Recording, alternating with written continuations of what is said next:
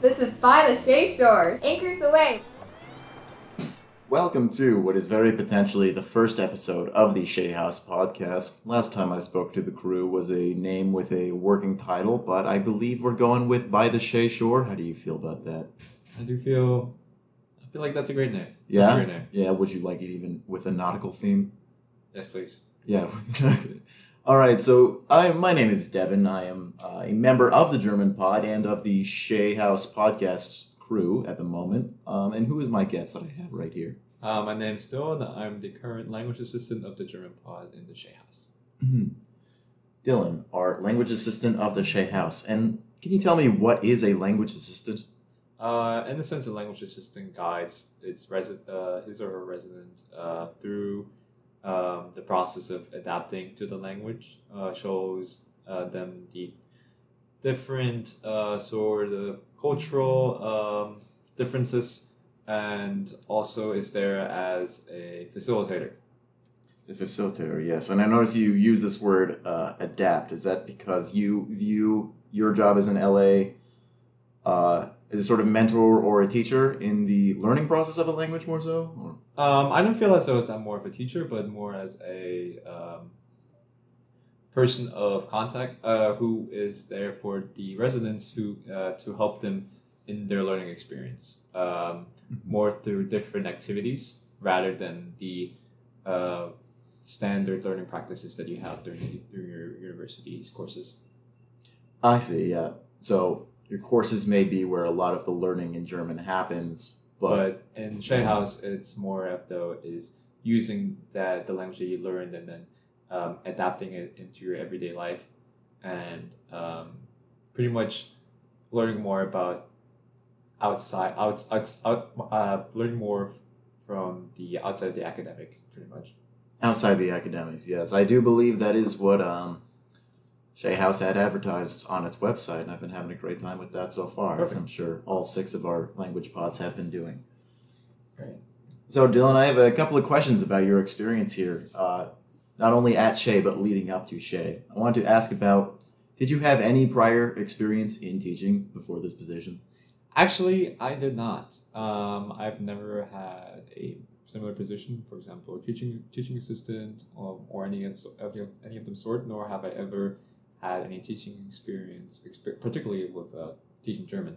However, I am a native speaker, and I've, in a way, mastered the language compared to others, I would say, in the pod. Therefore, I have the qualities that I need, in a way, that a language assistant needs to help their students to become more adapted, better in the language. I see, yeah. And so, with that being said, not having the prior language experience, having plenty of prior language experience, but not the teaching experience, how did you come into this job?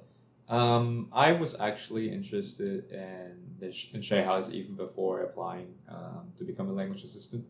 It pretty much all began when I was looking for housing options that involve more of a cultural aspect to it. In a way, for example, the international residence house. And then while researching those different options, I stumbled upon Shea House and was very intrigued by its setup and the presence of different languages. And I then also found out that each pod has its own language assistant. And I was more interested in learning about the different activities that a pod does. So at that time, I actually contacted the former language assistant, and she informed me that they are currently looking for one. And so I thought that might be a great opportunity for me to sort of show more of my side of the German learning experience, then also teach sort of students, or share my experiences as a native speaker with the students, and teach them more about the German youth culture, which I think is missing a lot in the academics. Brushed over in the academic context. Correct. A lot of Hochdeutsch going on. Correct. That is High German, or the official dialect, so to say. And I do remember you mentioning to me in passing that some fun facts, such as you were among the first ever people to voluntarily reach out. Correct. Actually, I was the first ever to voluntarily apply for this position. I think the Shea House German Pod has been active since 2012, and ever since then, Continuously. continuously, Wow. except because of COVID Corona. semester was Yeah. something different. But other than that, usually the German department had to look for someone who would fill up the position. But they were very pleased with that I applied, and they said that my qualifications are far than what they require, and they're very happy with my application. I think that's wonderful. It's certainly exciting for the department and for the program when there's a native speaker at the head of it. Especially when it comes to any sort of cultural insights, because you grew up in Germany, didn't you? Correct. I grew up in Germany. I was born in Heidelberg and stayed there until I was 16. I attended regular German gymnasium, and during my junior year of high school, I moved to the U.S. Gymnasium being a sort of secondary education popular in Germany, right? Correct. And so, having come here to America, at what point did you start coming to America more regularly? Is it only for academics, or are you living here now?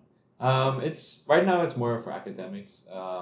It is my house, my home. I would say it's still in Germany, Heidelberg. That's where the majority of my family lives. However, I do have family in the U.S., particularly in Washington D.C. in the area, Nova, and I do visit them regularly. But outside, for example, for vacation and so on, I do go back to Germany most of the time. Oh, that's great. And so, mentioning that you have family members in the U.S., you come from a bit of a blended family background, don't you? I do. Actually, my grandmother, she comes from Vietnam. She immigrated the U.S. during the Vietnam War after she met my grandfather, who was in the U.S. military. He was a sergeant, and so that's from my mom's side. My mom is half Vietnamese, half American, and then my dad is 100% German. And they both met actually because of my mom's extensive sort of military history, and she was stationed at Heidelberg, and through a joint job project, she and my father met. That certainly is an interesting story to have. I've heard a lot of 20th century immigration stories of similar caliber. Not all of them are happy, but that's true. Yeah. And so taking us back to the American front of this discussion here, when you say you're in a position, I've noticed so far in this interview, you've drawn a distinction between language assistant and a teacher, but do you think there is teaching experience that you have gathered, or at least leadership in some capacity? Oh, definitely. I realized that a position of a language assistant is way more demanding than you initially expect. Because as of now, as the Shea House program is, for every pod, is pretty much the structure is that you have 4 language tuners a week, which require little input from the language assistant. Right. However, there is a weekly 1-hour language corner, which also acts as a 1-credit course for all students, credit no credit. And those require actually way more preparation than I initially anticipated. I first of all had to create a semester plan that lays out all the uses of the given budget, and pretty much the goal of every single language corner, may it be cultural exploration, improving grammar, exploring your vocabulary, all those things. And I sort of underestimated it at first, but the more language corners that I sort of like guide and the more we do, I feel like the more comfortable I get. And I feel like also the more comfortable the students get in speaking up during these language corners as well. So, but yeah, there's definitely a sort of learning curve when being a language assistant. And so quite a bit of, behind the scenes work going on here. Yeah, pretty much. Yeah. And so I want to ask you a little bit about your impression in this program so far. So what have you noticed about any students here? Like, do you want to comment on a range of German levels? Yeah, definitely. So as of now, we have 2 students who are we've only taken one semester of German so far. We've only completed one semester of German so far. And you can definitely notice that there are disparities between the skill levels. However, both students are making an effort in improving their vocabulary and actively engaging into conversation, which is always great to see. And then also, I have also other students who I would already consider fluent in a way. They have a great range of vocabulary. Their grammar is mostly perfect, and I could have a regular conversation with them as if I would have, for example, the same conversation with a friend in Germany. So it's sometimes also difficult structuring these language corners around because I always have to consider every level of German, because I do not want to make it too difficult for the lower skilled ones to not be able to participate, but also not too easy for the higher skilled ones students to feel bored in a way, you know. And is there any method to how you strike this balance? Usually I try to find activities that, while they involve a lot of German, it's also understanding through activities in a way, like through physical sort of activities. So, for example, for next language corner, we are planning on doing a cooking event where we learn, for example, new vocabulary through showing it, through tasting in a way. And for example, the week prior, we had a presentation day where everyone was assigned a certain German state, and they had to do a short presentation. Yes, I remember that one quite well. Yeah, you did a good job. Thank you. I've always enjoyed PowerPoint nights, so to say, Yeah. especially the rise of their popularity in the Zoom era. Very true.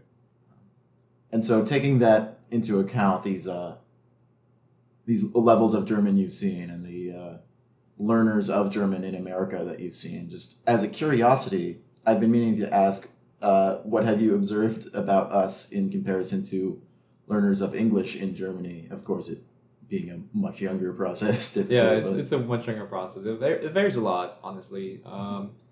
It always depends. I feel like learning a language always depends on someone's interest and someone's engagement. Someone who is more naturally talented in learning a language obviously will have a much easier time, and who's also more interested in learning German, as to someone who is less interested in, for example, only does it for credit, has no interest in pursuing that language in any way. I will say though that I am impressed with how much some students are able to speak and understand with the short amount of time that they study. I do not have any sort of knowledge of learning a language on a university level in Germany. However, I know that throughout the high school process, it is not as intense as, for example, in university level. But saying that, I also have to consider that the high school level of learning a language is also not as intense as the high school level of learning a language in Germany. So, I mean, I can't really say certainly that it's harder to learn language in Germany or in the US, but I know that they're very close to each other in a way, and that what I would say though is that the students in the US are progressing faster. Progressing faster, you said? Yes, they're progressing faster, and they are more. The departments usually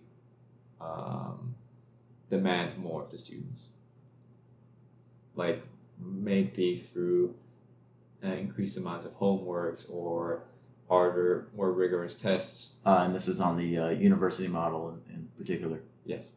Yes, I've noticed that too. Also, well, not in comparison to Germany, but I have noticed how intensive, particularly at University of Virginia, me being a transfer student, the language programs here can be quite a bit more rigorous than at my previous institution. Yeah, I took Japanese when I came here to University of Virginia, and I can say for certain that Japanese has been my hardest course so far. Even though I'm a double major in computer science and economics, I would not say that both these compare to the difficulty of Japanese.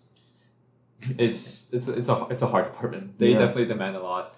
I mean, it's full of also Japanese natives, so they might have a different understanding of like how these language courses should be structured, but it is how it is. Yes, so let the record show, as I'm sure a lot of our UVA-focused listeners already know, that language courses at this university can be quite difficult, but with the right amount of passion, I'm seeing a lot of perseverance in our programs.